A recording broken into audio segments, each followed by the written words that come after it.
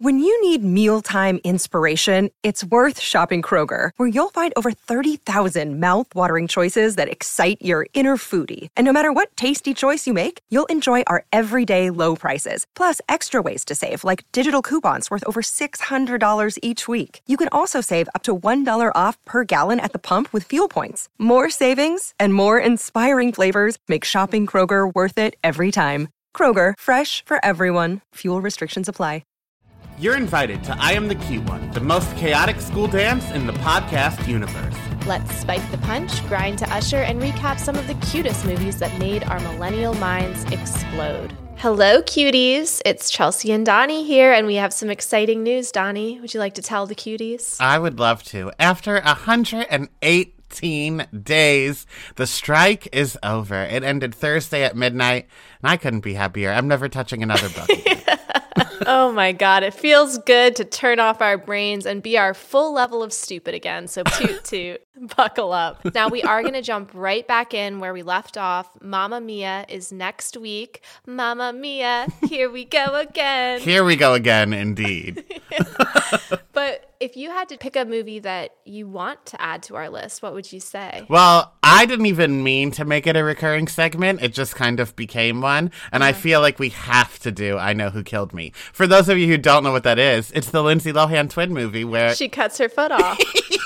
Yeah, you're familiar. Every week somehow you manage to slip that one in. Well, if you're doing that one, then by God, we get to cover In Time, starring Justin Timberlake, where time is money, time is currency, baby. Now, I'm very open to covering that. However, I do feel like you really pushed to make that happen. Like, mine just seamlessly worked in. Along with 9/11 and the Titanic sinking. Just flows off the tip of the tongue. Doesn't it? We really just popped on to say, hi, hello, the movies are back, to paraphrase What's Her Buns in that AMC commercial. Nicole, I believe is her name. I just want to say thank you, cuties, for your love, support, downloads, encouragement during our cutie book club over the past, what did you say, 118 days? That is how long it was, yes. That's wild. Sick. Clearly, Donnie and I, our reading comprehension perhaps would leave some elementary school teachers scratching their head. Our chaos has been kind of off the charts lately, and the fact that our podcast continued to grow, it just speaks to the community of chaotic cuties that we've created here. So thank you. Yeah, we couldn't do it without you. Are you smarter than a fifth grader? We're not. So we really appreciate that you let us try to read. Thank you for listening to us sound out the words week after week over the past 3 months. Corcoran. Oh, God. So with that being said, we are hopeful to get some big guests back on our show. We're currently in the process of reaching out to all the people that we had lined up before the strike happened, and we're back to covering movies. So if you could take that can-do attitude, that support of our delusions of grandeur, and channel it into just one more favor, could you please do one of the following things? Number one, rate our show 5 stars, leave a review if you haven't done so already. If you've already done that, great, thank you, we love you. You don't need to do it again, although certainly, sure, update that review. Tell people what your favorite part of the show is. And then number 2, if you can pick a favorite episode or just, I don't know, pick one at random and share it with a friend who you feel like would vibe with us, please do so, because that, I think, is the thing that Donnie and I are the most proud of, is this podcast really has grown from full just word of mouth. Yeah, we're not for everybody, but when we're for somebody, my oh my, we sure are. We're the voices in people's heads that people don't want to say out loud, so we'll say it for you. So yeah, we're really proud of this little chaotic engine that could. So tell your book club about us, tell your mother-in-law about us if you want to ruin her life just in time for the holidays. And thank you again for all of your love and support, your DMs, and certainly if you have any movies that you want us to cover or any guests that you want us to have on, go to our Movies Are Back post and comment there, because there are a lot of running themes, and I think that there are some movies we just can't say no to because the cuties have spoken. That's very true. And since you're already at that post by now, just go ahead and tag the Basement Yard and tell those 2 Italian boys you want them to be our guests. Yeah, and then again, please do warn them that they will be just sexually harassed live on Zoom. So really let them know what they're getting into. We'll have a great time. I will. So with that, we covered Animorphs. So enjoy. Yeah. Enjoy. Okay. Bye. Bye. Hello, I am Chelsea and I am the cute one. And I am Donnie and I am the cute one. And we are here today to cover the first book in the Animorphs series, The Invasion. This was my first Animorphs book, and I loved it. I'm so glad. I was thinking you were going to love it, but then sometimes I just don't know. Sometimes I feel like if I love something, you just hate it out of pure pettiness and spite. This was the first book that we've read in this little cutie book club series where I immediately wanted to download the next book and keep reading. Well, no, I disagree, because Fear Street had me wanting to dabble in Sarah Fear's grave or whatever the fuck her name was. But this, for sure, I want to continue. Just one moment, please. I'm going to go ahead and take a wellness shot. Great. That couldn't have been done 5 minutes ago? Oh, it's really spicy. It's got cayenne. Oh. I'm on a health journey. Sorry, we're off to a great start. This was not planned. I'm on a health journey where I'm just trying to do small things to treat my body. Maybe not quite like a temple, but less like the bathroom at a public gas station. I understand. Now, will I be chasing that wake up cayenne pepper shot with a Celsius? Yes, I will. But, baby steps. Two things. It's like a family tree. I don't know which branch I want to follow, so I'll just give them both to you, and you can do with that what you will. Number one, I am also doing the same thing. We didn't talk about it. It was just, I guess we decided together Twintuition. that, now that we have a podcast that we love doing, we don't want one of us to die in the process. God, imagine. That would suck. But today, that's why I was 5 minutes late. I was on the Peloton this morning. And that's why I'm red in the face as well. Living and laughing and loving. So patreon.com/IamTheCuteOne to see me take a shot of juice and see Donnie's red little cheeks after a Peloton ride. Also, I didn't know that a Celsius was an energy drink. And I went to the beach this summer and then didn't pack any water because I came all the way from New York. So anything I packed would have been warm by the time I came. Mm-hmm. So at the beach, I was like, oh, there's a 7-Eleven. Let me go. So I went and got a regular bottle of water, but then I wanted something with flavor. So I got a Celsius.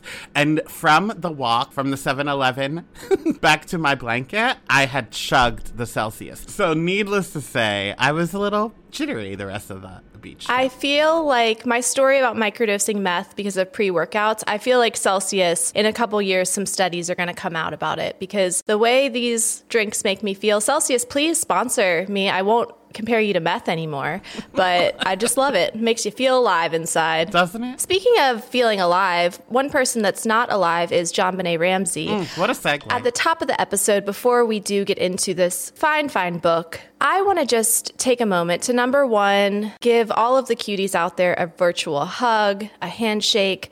Thank you for supporting me, supporting Donnie through this journey of being so vulnerable and brave to share the JonBenet Advent Calendar story. However, more information has been brought to my attention. There were parts of this journey that seem to have been conveniently excluded from the narrative last week. And I would like to confront you publicly, Donnie. This is now a true crime podcast, and you are beneath the interrogation room light. Can you please tell us about a kidnapping? Yes, I would love to. And the reason I left it out last week is because this is where my Advent calendar lost the plot. This is where. Certainly not after the 18th JonBenet paper doll cutout. That couldn't have been it. No, that was the purpose of it. We needed 25 paper doll cutouts. A new one was added every day, just as planned. But because I'm such a planner, you ever hear, you plan and God laughs? Well, other people like to pretend that they're God, and they like to throw kinks in when things are fully planned. So think of animals, degenerates just like you, out in this world that want to do nothing else but make me miserable. Mm-hmm. So I didn't work weekends at Shrimp Company, and one day I came back on a Monday to find that my Advent calendar was missing. But in its place was a recreation, printed 3 pages long, of the ransom note that was found at the scene of the crime at JonBenet Ramsey's house. But then also little cutouts of O.J. Simpson, the parents of JonBenet Ramsey, and Faye Resnick, of course, was also included in this. And then when I was visibly upset, like, where's my Advent calendar? Where's my Advent calendar? Then a video was sent to me through text message. That was the ransom note being read in a distorted voice. Uh-huh. So, needless to say, they just put it in a box. It was still in my office, just under a desk. But I didn't look there because it shouldn't be my responsibility to look there. Don't touch my things.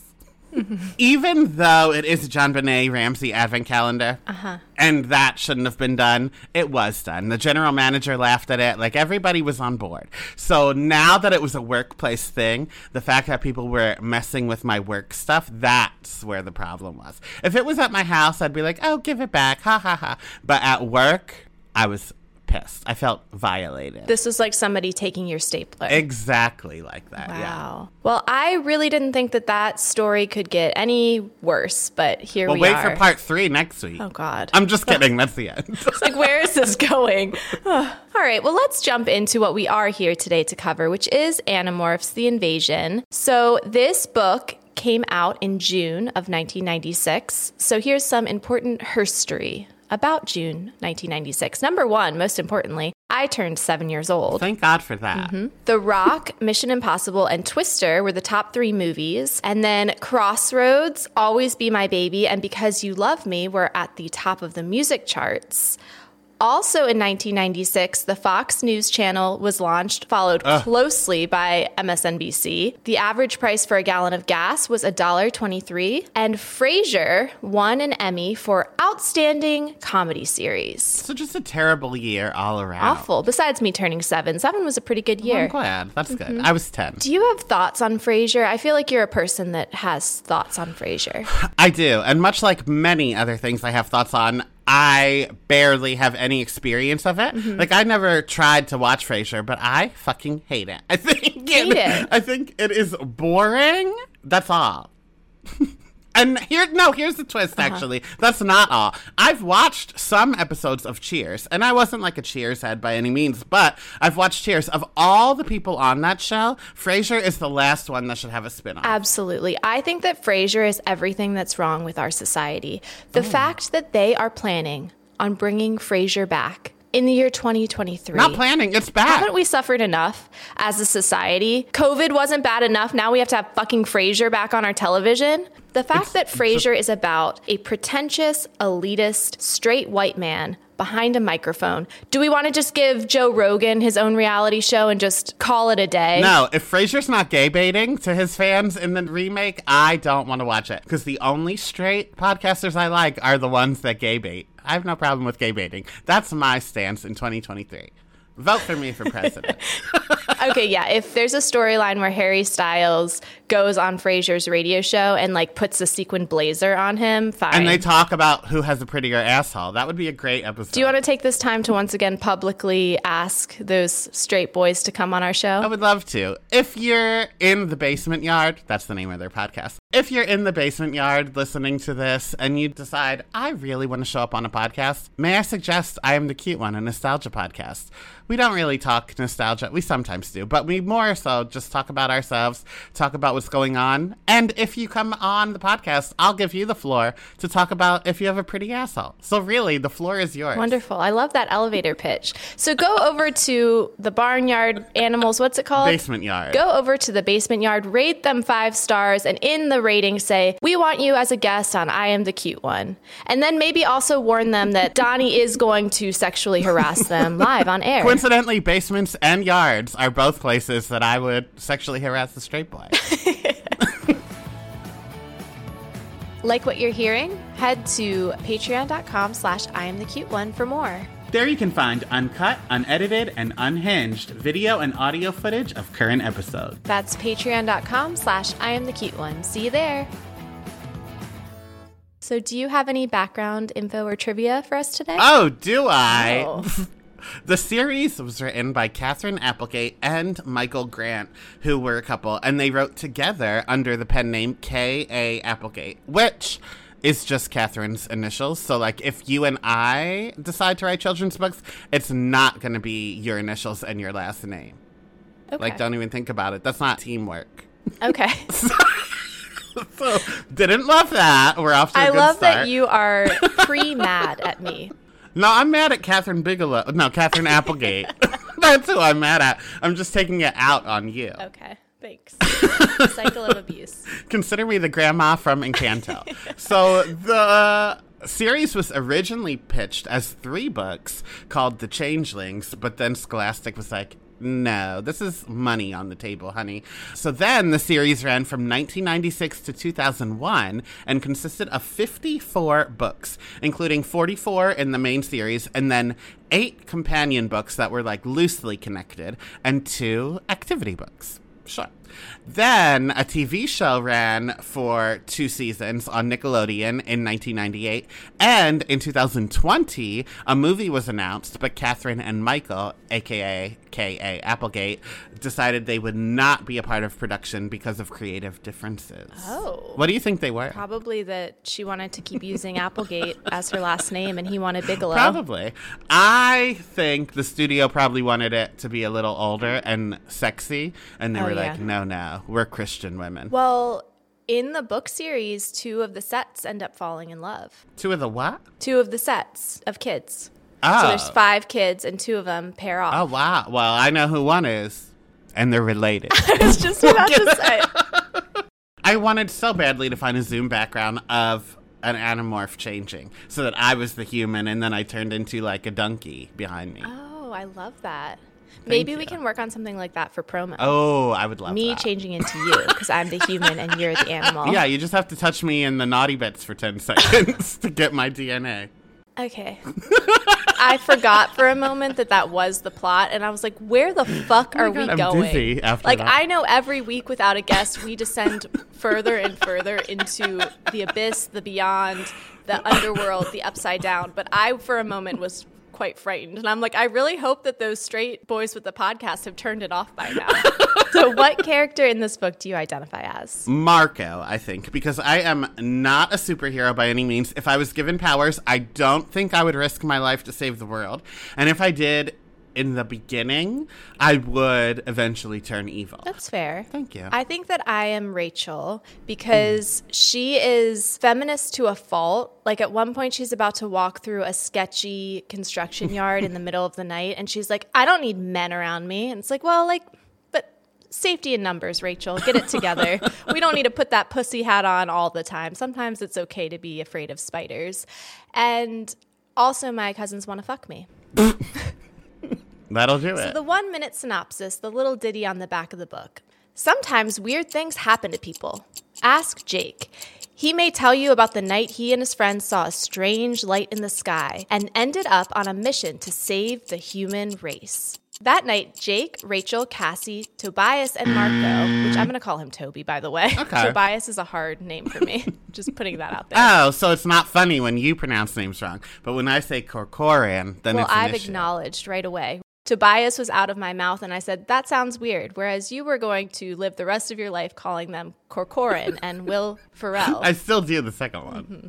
That night, Jake, Rachel, Cassie, Tobias, and Marco were given the power to morph into any animal they choose. And now they must use that power to outsmart an evil that is greater than anything this world has ever seen. So our journey begins. Let's start by doing an Encanto-style roll call. First up, we have Jake. We don't know his last name because that would be too dangerous. After all, controllers are everywhere. But more on that later.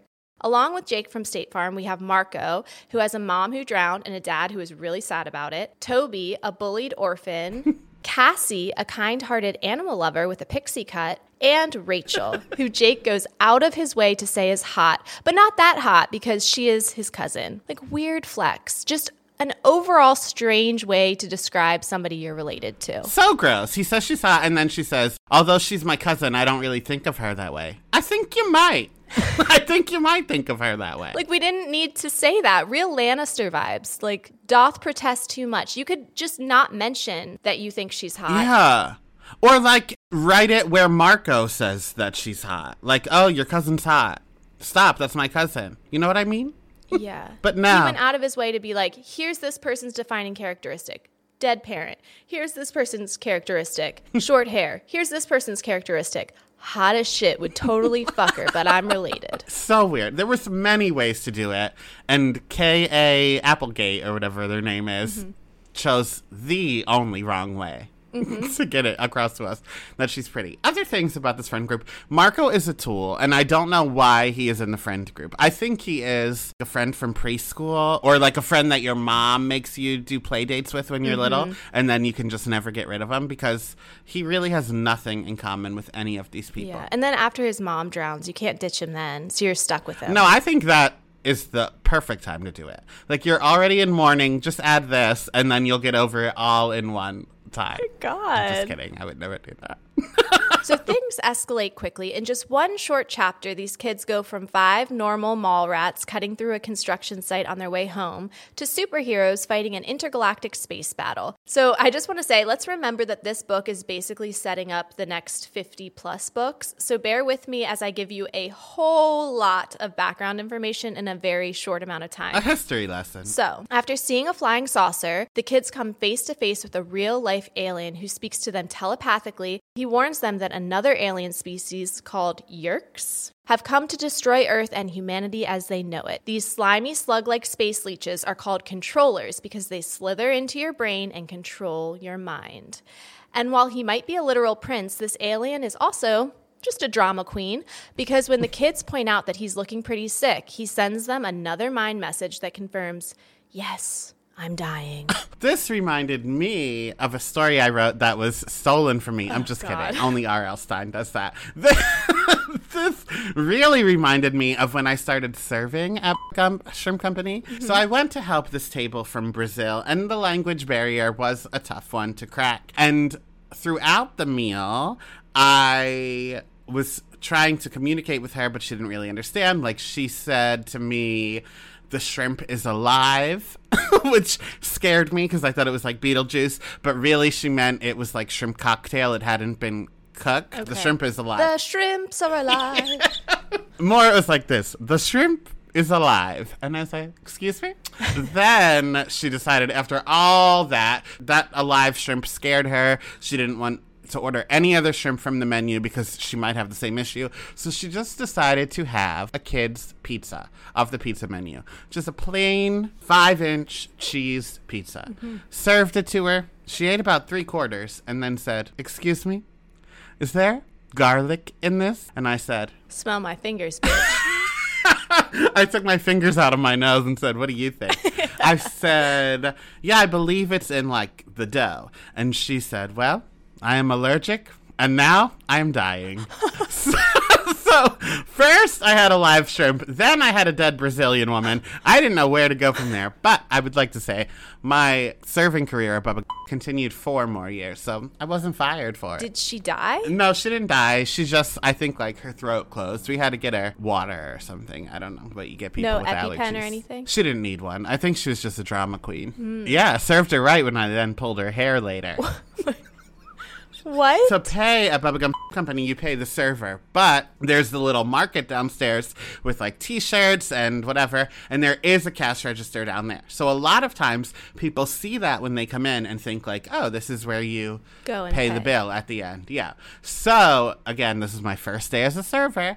All I knew was if a customer walks out on the check, you get in trouble. It's like a write-up. And if you get 3, then you're fired. I was like, I cannot be fired. That is an insane policy, by the way. Talk about victim blaming, but okay. I agree. But they're saying, like, you're not doing good at your job because if you were around and seeing if they needed anything, they wouldn't have time to run away. The restaurant equivalent of if you got time to lean, you got time to clean. Yeah. Well, that's also in the restaurant business. So that's the restaurant equivalent of that as well. But I went back to my table, and this was not a good experience throughout. The shrimp is alive, and now I am dying. If someone was going to skip the bill, it would probably be her. So I went back to the table. She was gone. I panicked. I didn't know what to do. So then I was like, I'm going to run out into Times Square and see if I can find her. So I ran to the steps, started running down, and she was walking down. Because, remember, she thought you had to pay downstairs. But to me, I thought it was someone about to skip the bill, and I had caught them. But at this point, I was so hyped up. I was so nervous. I was so upset. I was so angry that I couldn't speak. So she was in front of me, and I just boop, pulled her ponytail. Then, as soon as I did it, like, life came back into me. Just pulled a Yeah. customer's ponytail. So she turned around slowly and confused. Well, because she had just literally almost died also. She was having a final destination moment. She had just survived the garlic pizza, and she was like, oh my God, I'm about to be thrown down these steps. Almost. But she turned around after her final destination moment, and I just said, you pay me! And then that made me giggle, which then made her giggle, and then I explained everything. But yeah, that could have been the day I started serving and was fired. All of your stories with Baba Gump Shrimp, everything points to you should be fired, but yet you prevailed. I sure did. So on his deathbed, the Andalite prince gives the children technology from his home planet. He gives them the power to morph into any animal. Animorph, get it? But like Get any it. magic gift, there are rules. They can only remain in their animal form for 2 Earth hours, or they will be trapped forever, unable to return to their human form. That's scary. I did not know that about this book. Yeah. But I knew everything else about this planet because, like you said, there is a lot in this first 2 chapters. And I know that it's because the only one that knows about it dies at the end of this chapter. Spoiler alert. But instead of, and now I am dying, we could have just said, he's hurt. Hide him in a cave. This way we get him through at least half the book. He can explain it to us slowly. Right. But cramming all of this history lesson about an alien planet into one chapter is a lot. It's like cramming for a test. If I were one of these kids, the moment I woke up the next morning, I'd be like, wait, so what are we supposed to do? How do we morph? Who is that person? You really dumped it down because you're working with us. The cuties, I think, could handle it. Yeah. But you knew that we were the ones giving the information. But there are like 4 different alien species that he talks about. Right. When the enemy aliens arrive, our prince really puts the extra in extraterrestrial because despite being close to death, this bitch somehow summons the energy to telepathically give the children a rundown of all of the various alien species the Yeerks have managed to control. There are some creepy lobster-looking ones, a few T-Rex adjacent space beings, and then the big bad Visser 3. He's the only Yeerk in an Andalite body, so he can morph too. So anywho, Visser 3 morphs into a horrifying creature and then eats the prince. R.I.P. Is this a Christian book? I don't know. Jake thinks about helping the prince, and Cassie says, he doesn't want you to die for him. Don't you realize he's dying for us? And I gasp. Like Jesus. Yeah. And there were a lot of, I can't think of any of them now, but I think like Lion, Witch, and the Wardrobe is a Christian book. Yeah, an allegory. There were a lot where they tried to sneak it in. I feel like there's too much science, though. True. You know, and space travel. And not a flat earth. Yeah. The jury's still out, I guess. So the murder is brutal. So brutal, in fact, that Marco immediately starts barfing. The aliens hear him, and everybody runs. Luckily, this is an abandoned construction site of old homes, so Jake finds his way through the darkness, through a random doorway, potentially uses an unhoused person as bait, and everybody makes it home Let safe. me correct you. Not about the unhoused person. That did happen the way you said it. He doesn't find a random door. He feels around in the dark and then finds the doorway. And can I tell you, the same thing happened to me. So I want you to close your eyes and picture it. The year was 2010. A guided meditation with Donnie. Yeah, add music and a sound bath in the back. I had just seen Black Swan in the movie theater with my best friend. And then since my best friend was in New York for the night, her college friend who lived here wanted to meet us at a gay club after. And I was like, oh, wonderful. I have just moved to the city. I don't really know the gay clubs. There's only one I frequent often. Take me to another one. So she did. And that gay club was called The Cock. Now, The Cock doesn't have the name of the establishment in the front. It just has, you know, like a neon light that everybody has now. Kyle Richards has one. I know you're familiar. It was just that of a red rooster. The bouncer checks your card there, gets your cover fee, whatever, and then sends you down a dark hallway. But before he does, he says, make sure any valuables are tight on your body, so that people don't get it when they're dancing with you.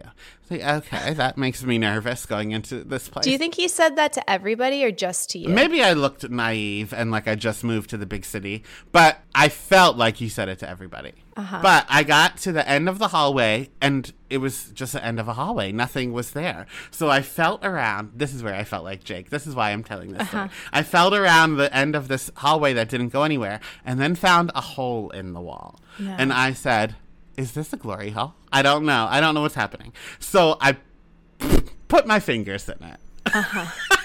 A normal, reasonable response to feel around like you're Charlie and his grandfather in that bubble room and then just stick 2 fingers in that hole. Should I have done it? No. But it was the correct thing to do because it was a door without a doorknob. So then I opened it and went into the club. Now, I could end the story there because that's the only way it relates to the book. But this club had some of the most unfortunate looking people I've ever seen. It was tough, but it was so dark that you couldn't really tell. And like the bartender was getting blown by people. And again, everyone was unfortunate looking. If I was at Boxers, the place that I post about every other day on my Instagram, where they have shirtless straight men as your bartenders, yes, count me in 100%. But this place, I was like, something is off. I'm very uncomfortable. Then there was a back room where you could do more than blow the bartender. It was just a lot. It was like you walked into the Grand High Witches convention and you're looking around and you're like, I don't think these are just normal human ladies. They're about to remove their wigs. Exactly that. And I was just Bruno. I just wanted chocolate. and instead, I found a lot of witches. But then somebody leaned on the light switch by accident, which, first of all, the fact that this bar truly just has a light switch as their light, more clues that I should get out of here. You know that some manager made that choice after a shift and was like, we got to start turning off some lights if we want business to stick around. Truly, because someone leaned on it by accident and the lights came on and you could see like cockroaches. People see who they were dancing with, blowing, grinding with whatever, and they all backed away. The clock struck 12 and the carriage turned back into a pumpkin. And that was my last time I went there. Well, I hope everybody enjoyed that guided meditation. Namaste. Okay.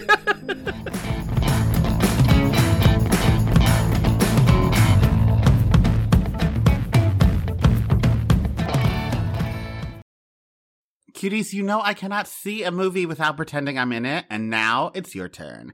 Have you ever tried to use the Force when no one's looking, or thought about what superheroes would win in a fight? Then you'll want to stop what you're doing, unless you're driving, and visit Sideshow.com. Your eyes do not deceive you. They have a life-size, impeccably detailed replica of the child from Star Wars The Mandalorian. Now, I don't mean to brag, but Sideshow did send me the child. I call him Baby Yoda. I have since learned that is not his name, but he is my son now, so I will be continuing to call him as such.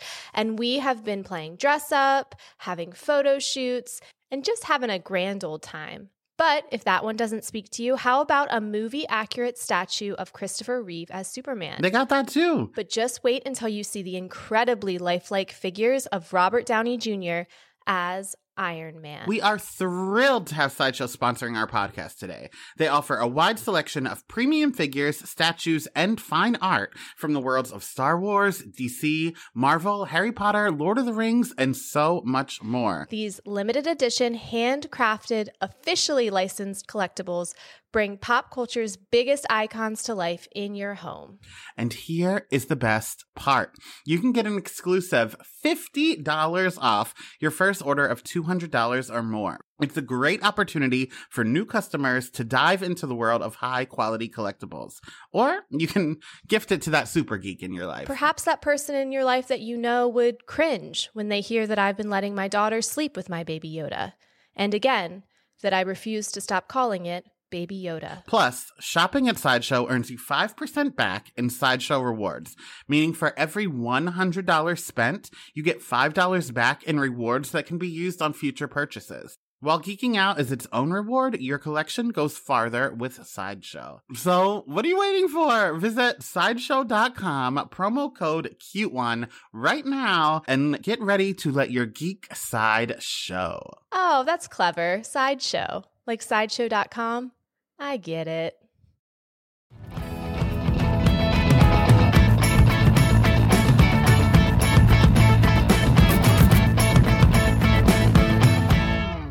Denial isn't just a river in Egypt, and by the next day, Saturday, Jake starts to wonder if the alien war and the magical powers and the dead homeless man was all just one bad nightmare. Listen, I'm talking a lot this episode, and I do apologize. Well, it is a podcast, so I'm glad you're talking. But what I'm about to say is not important by any means. And I'd say this segue into this story is comparable to when I wanted to talk about the font in the opening credits of Legally Blonde. Which, go listen to our 28th episode with Monty Marcus of Mixing with Monty if you want to hear that thrilling deep dive into fonts. But reading in this book, The Next Day Saturday, made me laugh out loud because when I was in middle school, we did a play called Hula Hoops and Halos. It took place in the 50s. It was about this girl whose mother died, so now her father owned the family restaurant, but he also wanted to be a toy inventor, so that all came into play. Everyone's life was in shambles, and then an angel came, and she was a teen angel because she died in a car accident, like, when she was 16, whatever. Did you write this play, or was No, it was a real play. Jesus Christ, okay. I played Johnny B. Good, the bad boy in town. I hate this so much. There were like literally 25 characters. So if you didn't get a character, it's saying something. If there was not a place for you out of 25 people, God bless you. I understand the halo because of the teenage angel. Where did the hula hoops come in? Tell me what the father wanted to do again? Oh, right. Be a toy inventor. But hula hoops have been invented. But not this one, because the whole time the father's trying to think of a good toy, and they all like explode or go wrong, whatever. So then at the end, he just puts a little pebble in an empty hula hoop, and when they spin, it makes a whoosh, whoosh, whoosh, whoosh sound, and they sell out, honey. I got really into hula hooping in college. Did you know that? I didn't. When I was going to my knockoff Burning Man situations, Mayhem. If you're not familiar with the time that I took mushrooms and hallucinated Steve Buscemi, go back to our She's All That episode for that little tale. Look at this. Cross-promotion. Yeah. But yeah, I got really into hula hooping, and then my friend got really into fire hula hooping. And then that's when I had to bow out. Oh, wow. I didn't know that was a skill of yours, but now imagine doing it with one with a pebble in it. Yeah, that would be so cool. But the whole reason I told this story, not to just tell you the plot of Hula Hoops and Halos. Wouldn't be the first time. Yeah. My friend Stacy got cast as basically what you would read in a playbill. So before every scene, she would just come out and say, later that day, or the next day, Saturday. Now, Stacy, if you're listening, you don't know that this is something I've made fun of you for since middle school. The time is now that I tell you I randomly quote that every Saturday, perhaps. The next day, Saturday. It is so funny to me. So luckily, Toby, who is quite frankly the only one with any fucking sense, is at least curious about his new powers. And ta-da! He shows off that he can transform into Dude, his cat. No, you said that he is the only one with sense, but I would go out on a limb that says Toby makes me nervous. He's a loose end that should probably be killed sooner than later, because here's why. He was a loser his whole life. Let's remember he was found by this group as he was getting slushied or swirlied, whatever that's called. Loser, this is just a fact. Losers who get superpowers always become villains because they have lost time to make up for. I am witnessing that being proven true literally right now in this moment. I would for sure be a villain. You're being a villain right now. You're planning on killing one of the Animorphs. Chapter 4. That's another thing with superheroes. I would be killing anyone that I think is danger. Like the brother, spoiler alert, as soon as I even thought about it, he's at home now. Just take a butcher knife and right in the gut. You don't need to sneak attack his little pool. But that's only going to kill the body. That's not going to kill the slug. But then when the slug comes out of his ear, pour salt on it. Yeah. Listen, there are still some things for me to work out in this plan. I'm just giving you honesty. I appreciate that. You're welcome. And I hope that we never come face to face with a magical alien in a construction yard, because I will be sleeping with one eye open. Let me tell you. So soon, Jake follows suit, transforming into his dog, Homer.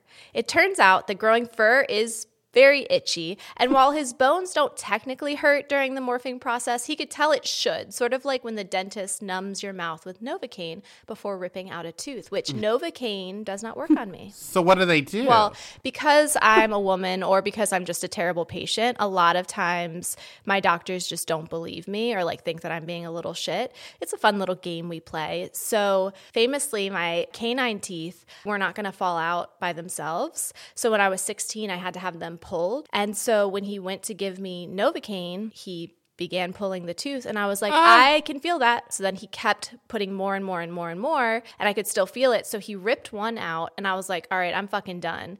So then I went back to the waiting room with just one missing tooth, and I was like, I'm done. He said he'll do the other one later. And my mom was like, no, you need to get both teeth pulled that we came here to get pulled. So then I had to sit back in that chair, and I was like, just don't even shoot me up with the Novocaine. It's not going to work. Just yank it. And he did. Oh, my God. If I had only known about the biting on the towel trick you shared with us the other day from your pooping experience. That would have helped, wouldn't it? Anyhow. Did you ever see Awake with Hayden Christensen and Jessica Alba? No. We'll add it to the list when we're allowed to cover movies again. They're a couple, and he has to get a heart transplant, and then his anesthesia doesn't work when he's under. That one might hit a little too close to home. I don't know. But then it's a thriller, too. Like, that's just some part of it. Then there's... I can't tell you anything else. Okay. A twist? A twist. Oh, I love a twist. All right, I'm back in. So, in order to transform, the Animorphs need to touch an animal, or as Donnie referred to it, touch the naughty bits. Luckily, Cassie lives on Joe Exotic's animal rescue farm. Crazy. So the gang has access to lots of animals, including horses, hawks, wolves, wildcats, deer, and lizards. Also, luckily, Cassie has figured out that if you wear Fabletics-style athleisure wear, you don't end up butt-ass naked after a morph. Kate Hudson, eat your heart out. Which, honestly, thank God. And I don't understand why it has to be a staple of transformation and time travel to be naked. Time travel? Have you ever seen The Time Traveler's Wife? Oh, no. You haven't? Uh-uh. It is so creepy and so wrong for so many reasons. But this man is just skipping through time, meeting up with his future wife at various age points. We did not need a grown man approaching a young child he would one day marry, coming from the bushes, just hanging brain. You know, that could have been left out of the plot. Yeah, that's a lot. Transformation, I understand, because your body is changing, your clothes are not. But time travel, your clothes can go with you. Yeah.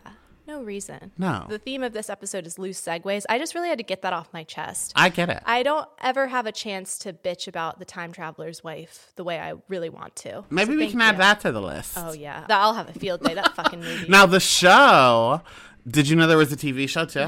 Of course there was. No, I didn't know that. The show, I didn't watch it. I don't even know who's in it. But I did see this clip on Twitter. When he was 16, he blew himself. What? Wait. And the dad walks in. So he didn't pull a Marilyn Manson. He physically got down on his knees and blew Yeah, another it was version. two people in the room, but they were the same person. Huh. I just don't understand why they couldn't 69. Right. Strange. And his dad walked in on him? Uh-huh. That's a conversation. Okay. So much like the time traveler's dad, these kids are really going through it. As they navigate their newfound powers, they also find themselves in a good old-fashioned cover-up because despite knowing that there were UFOs and killer aliens on the loose, the local police force say it was just teenagers playing with fireworks, nothing to worry about. But I would like to read a passage that I feel has really stood the test of time, a segment that ages like Paul Rudd's face, if you will. Why would they lie, I wondered out loud, but the answer was pretty obvious. Margot laughed his sardonic laugh. Let's see, Captain Brilliant. Would it be because cops are controllers? Probably not all cops, Tobias pointed out, hanging up his Blue Lives Matter flag. I added that last part, but wow. Yeah, I was not surprised about this. Also wasn't surprised that the principal was included. The assistant principal. Even worse. More so. Yeah. And I like that the gang is like, oh my God, if the cops can be taken over, so can everybody else. It's like, well, I don't think that it was that big of a leap, skip and a jump to just full slug control. Yeah, they were like, do you wish you could kill people? Now you can. So once in animal form, the Animorphs have to work hard to fight their animal urges and heightened senses. While Cassie thrives at being a real-life horse girl, Toby feels total freedom flying high in the form of a hawk and also increasingly like a prisoner in his boring boy body. Meanwhile, Jake, as the dog, finds himself barking mindlessly, feeling compelled to dig holes, tracking other neutered male dogs in the area by their urine, and noticing that his brother Tom smells weird. How are your senses? What a question. Well, my sense of vision is terrible, famously, legally blind, actually. But I think that I make up for it. Like, because I can't see, I have excellent hearing. Well, that's good. I think maybe this old dog is just shutting down, but my eyes aren't great. I really have a problem smelling. I cannot smell except bad stuff. And I don't think I'm hearing great either anymore. So what's left? Taste. I can taste anything, of course. You're good at feeling. Mm-hmm, the naughty bits. Dr. Bald, I have a real bone to pick with him. Ooh. So after we got COVID, he lost his sense of smell. And there are ways, I've looked them up, there are TikTok videos, there are ways of getting your smell back. For those at home who are still suffering from COVID-related nose blindness, you can put your nose in freshly ground coffee beans. You can also, there's some trick with like an orange and burning an orange. Basically, it's like you have to trigger your nose by smelling something really, really, really strong and kind of like sitting in the discomfort of that really strong smell, and then eventually it will start to come back. So there are ways of getting your smell back. This man is actively choosing to not get his sense of smell back because our daughters, they're growing, they are potty trained. Sometimes there are things like accidents at night, or sometimes our dog, who is an old gal, may drop a little nugget on the floor. Our house will sometimes stink, and he would rather just live in a state of ignorance is bliss and not smell it at all. I went to the Poconos and I returned to what I can only describe as a scent of a farm. I walked in and I said, what the fuck is going on here? And this man was just chilling on the couch, not a care in the world, not a scent in his nose. And I was like, this has gone too far because I have to smell this shit. Literally. So then did you shove his face in coffee grounds? I've been doing things secretly. How? I will report back. There isn't any evidence that it's working, but Dr. Bald is a very, very heavy sleeper, and I am a night owl. He goes to bed really early. If I could keep my like peak hours, I would go to bed at 4 a.m. and sleep till 11. That would be like my sleep cycle if I didn't have kids. So I wait for him to go to sleep, and then when I'm coming into bed around 1 or 2, I take Vicks Vapor Rub, and I just do a little dabble under the nostrils. Fingers crossed, hoping that works. Now, is that anything you read about on TikTok? So they said that, or like icy hot, or anything that gives you that like opening the nasal pathways. And does that heal you forever or just a little bit? Apparently forever. Like once you get your sense of smell back, it will start gradually coming back. And again, this is not backed by any science. This is TikTok scrolling. So if it doesn't work for you at home, people, sorry. Because my smelling issue is sinus related, not COVID related, but I'm going to try this. You should. Who knows? Report back. I will. So back to Jake's brother, Tom. Let's collect some Olsen and Olsen style clues, shall we? Oh. So it's now been confirmed via dog senses that he smells weird. Also, he quit the basketball team and doesn't care about sports anymore, which by all accounts was his entire personality previously. Plus, he has started going to this super cool multi-generation hometown hangout called The Sharing, a place where they play nighttime volleyball and just shoot the shit. To quote that nun from Madeline, something is not right. And this is confirmed when Jake and the gang head to The Sharing. And as Tom explains the various stages of ascending the corporate ladder into associate to full-blown cult member, a flicker of fear passes over his fembot face, and Jake realizes his brother is a controller. How would you be able to tell if I was what's the word? Comptroller? Isn't that... What's the comptroller? Isn't that the treasurer for the mayor? It's like somebody who like audits taxpayers and such. But yeah, these are called controllers because they control the mind. Controller. Oh, an easy word. Will Ferrell. Tobias. Are we going to go there? Okay. Also, I didn't want to correct you at the beginning of the episode. I do believe it's pronounced yerks because there are 2 E's. So it's more of a yerk. Yerks? Yeah. I think that's the sound they make when they slither into your Probably. brain. Yep. Yeah. Yeah. How would you be able to tell if I was Well, I would be able to tell if controller? you were a comptroller because you would be looking very closely into my 1099s.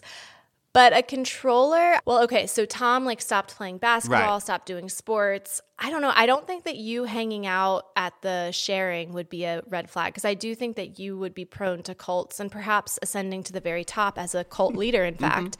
I think that it would be like if you stopped saying that you want to fuck cartoon characters, I would be concerned. If you started like speaking really highly of Leah Michelle, and maybe if you started watching documentaries. Fair enough. For me, I think that if you listened to me, that would prove it. If I read our Google Docs, if I answered emails. No, I meant like when I say don't get a haircut and you do anyway. That kind of stuff. I thought you meant just listening while you're speaking. Like that, yeah, that would track Also, if you liked musicals, that would give it away. And if you had anything nice to say about men, would also be a big red flag. Oh, yeah, huge. Yeah. I hate them. We know. Well, cuties, keep your eyes peeled. So if you see any of the signs, see something, say something. We're comptrollers. So it turns out that the police force and the local IRS department aren't the only comptrollers in this town. And when Jake goes undercover, first as a dog and then as a lizard, he finds out that a controller version of Mr. Chapman, like you said, Donnie, the AP of his school, is using a secret passageway in the janitor's closet to convert innocent humans into alien slug robots. So the Animorphs decide it's time to up the ante and turn their local zoo into a petting farm experience. But let's not forget, these kids are not subtle. So they are immediately caught and chased off the premises by zoo security guards, but not before soaking up the DNA from koalas, gorillas, and tigers. Oh my. I see what you did there. Right. They can turn into lizards at this point. So why wouldn't you just go do that, get into each cage, touch a naughty bit, and then keep it moving? Right. When they were running away from the security guards, it made me want to ask you, did you ever run... Well, it made me want to ask you this. Let me reword it, because I already know the answer. How many times have you ran away from the cops? I mean, how many stars are in the sky? How many snowflakes fall when it's wintertime? I don't have a number for you. I've lost count over the years. Cute. I will say I think it's been about a decade. Well, that's good. My two friends who are married, their meet cute was at a party that got broken up. They went into the garage, hid in a minivan together from the cops, were in there for like 6 hours together, never got caught, didn't get an alcohol citation, fell in love, and the rest is history. That's beautiful. They should write a teen movie. The closest I ever came to running away from the cops is my 20th birthday when that girl called the cops for blowing her fiance. You may remember that story. So the back door opened of my apartment and everybody ran out. But because I was the host, I felt bad. I was like, I can't run out with people. So I need to stay here and take what's coming to me. This is my fault. They're here for me and the cops are here for me because I blew that girl's fiance. And let's not forget, I think an important piece, much like the John Benet Ramsey ransom note story from the beginning of this episode, a key detail is missing. You blew her fiance in revenge because you didn't like her fundraising idea is the full story. And again, you can go back to She's the Man for that tale. Well, it wasn't revenge. It's just the fundraising idea is when I realized she was no friend of mine. I would never do it to Dr. Bald because you are one of my closest friends. But if I pitch a bad idea to raise funds for our live show. And I'm like, oh, Chelsea is no friend. Dr. Bald, whip it out. Oh, there's hair there. Just kidding. Anyway, what was I telling the cops? The cops. You said you were going to take it. Take what? The cops. Oh. You were going to take Dr. Bald's hairy cock. Like that bar. Circles become circles. Put my fingers in holes. Okay. We really need a guest. I don't think we do. I think we thrive. But anyway, we'll let the cuties vote. Yeah, cuties, leave a 5-star review and tell us, have we gone too far? Do we need a guest? Or even when we go back to covering movies, do you want us to keep this dynamic? Tell us, have you also joined our insanity? Have we brainwashed you yet? Are you part of the sharing? Have we yerked ourselves into your brains? Okay, I'm sorry. Go ahead. No, it's okay. So I stayed. So then, I don't know, the cops just didn't feel like doing their job. Shock. But they said, all right, anyone that's 21, get out of here. And then we'll just yell at the people that are not, and we'll give out citations and stuff to anyone that stays. So, of course, I said, oh, yeah, of course, I'm 21. Goodbye. See you around. And then I left. And that is the closest I've ever had to come from running away from the cops. You just strolled on out of there. Yeah, I was still a Christian at this point, so God was looking down on me. But you didn't drink at the party. Yes, I did. It was my 20th birthday. Oh, I thought you didn't drink until you were 21. I didn't go to parties, but I had them. You were a cool mom. Like, as long as it was in your own house, it was fine. Yeah. Things are not going to plan. Number one, after their zoo getaway, it turns out Cassie is missing. And then number two, Tobias hates being a human. He really likes being a hawk. He identifies as a hawk. He is really going off the deep end here. See? That's when you'd have to get that butcher knife. Clip those wings. So when the Animorphs go on a rescue mission to the janitor's closet to save Cassie, Toby remains a bird and the rest of them pretend to be new controllers. And it turns out that beneath that closet, a full city awaits. So the Animorphs are soon discovered and it's time for their first battle. Rachel turns into an elephant, Jake a tiger, Cassie a horse, Marco a gorilla, and Toby is still a fucking hawk. 2 hours is coming quickly. Tick tock, bitch. So they fight controllers, aliens, and Visser 3, who takes the form of some weird alien version of a spider who shoots fireballs out of his mouth. And while the kids are ultimately only successful at rescuing one single human from her slug slavery, they did make it out of their first battle alive. And now for some not so good news. Toby, the 2 hours have passed. He is stuck in hawk form. He doesn't really seem to give a shit about it, to be honest. No, he doesn't. And so our book ends with the Animorphs gazing up into the night sky. One day, the Andalite aliens will come to Earth and rescue the human race. But until then, they fight. Beautiful. Does Toby stay a bird the whole time? Toby ends up getting the power to morph back, but his starting body is now a hawk. And he's one of the ones that ends up in a romantic relationship. Sick. Talk about a conundrum. Oh no, Rachel, love yourself. Final thoughts. If we were to cast this book as a movie, who would you cast? Can I go first? Because I do think you might like my cast this week. Sure, go ahead. Okay. So I have Halle Bailey as Cassie. I have Florence Pugh as Rachel. I have Austin Butler as Jake. And then Theo James from White Lotus as Tom. Timothy Chalamet as Toby. And then Jarrell Jerome as Marco. Love this. And then I recently watched the new Agatha Christie adaptation that was taking place at that Halloween party. But I just love Tina Fey. So I want to make her the assistant principal. And then I want my nemesis, Michael Rappaport, to be one of the cops. Oh, smart. Because that man only plays a cop. I wonder why. Anywho, what's yours? That's really good, first of all. you. Was that Agatha Christie movie good? I liked it, yeah. But I like all of the remakes of it. Well, yeah, me too. I love the first two, but this one just seemed cheap in comparison. So I didn't watch it. It was a little cheesy because it's Halloween-y, but okay. I liked it. Okay, so this is my cast. I said it in the 90s, so put yourself there. Okay. Jake is Joseph Gordon-Levitt. Okay. Tom is the guy that played Clark Kent in Smallville, Tom Welling. Rachel is Sarah Michelle Gellar. Marco is Freddie Prinze Jr. Cassie is Gabrielle Union. Toby is Tobey Maguire. And as the voice of Visser 3, this is really my proudest moment, the guy who does the voice of Jafar in Aladdin. Ooh, I like that. Yeah, I can hear it. Let's see how snake-like I can be. That part. Love that. Thank you. Well, final thoughts. What aged well about this book and what aged like Borders? Okay, plot-wise, it's all fine, whatever. I think people can still read it now, get into it, all of that. In terms of what aged like Borders, when they are running away from the guards at the zoo, there is a slur for little people for no reason. Literally no reason. They said, "What did you do? Morph into a slur entered here." Yeah, that was a rough one. Again, I think that one thing that ages well is the way that the cops are depicted in the town. In no way, shape, or form are these cops going to be protecting, serving, helping, doing anything besides leading to destruction, chaos, and bad vibes all around. I don't know if we've just recently been covering books, and certainly last week's episode that took place in the 60s where there were no World Trade Centers, but there were typewriters and lunch for 68 cents. I think in this book, there was just less references that age poorly. True. All right. Well, on that note, we will talk to you later. Love you like a sister. Thank you for listening to I Am the Cute One, a nostalgia podcast. If you liked what you heard, be sure to give us a 5-star rating and subscribe to our show.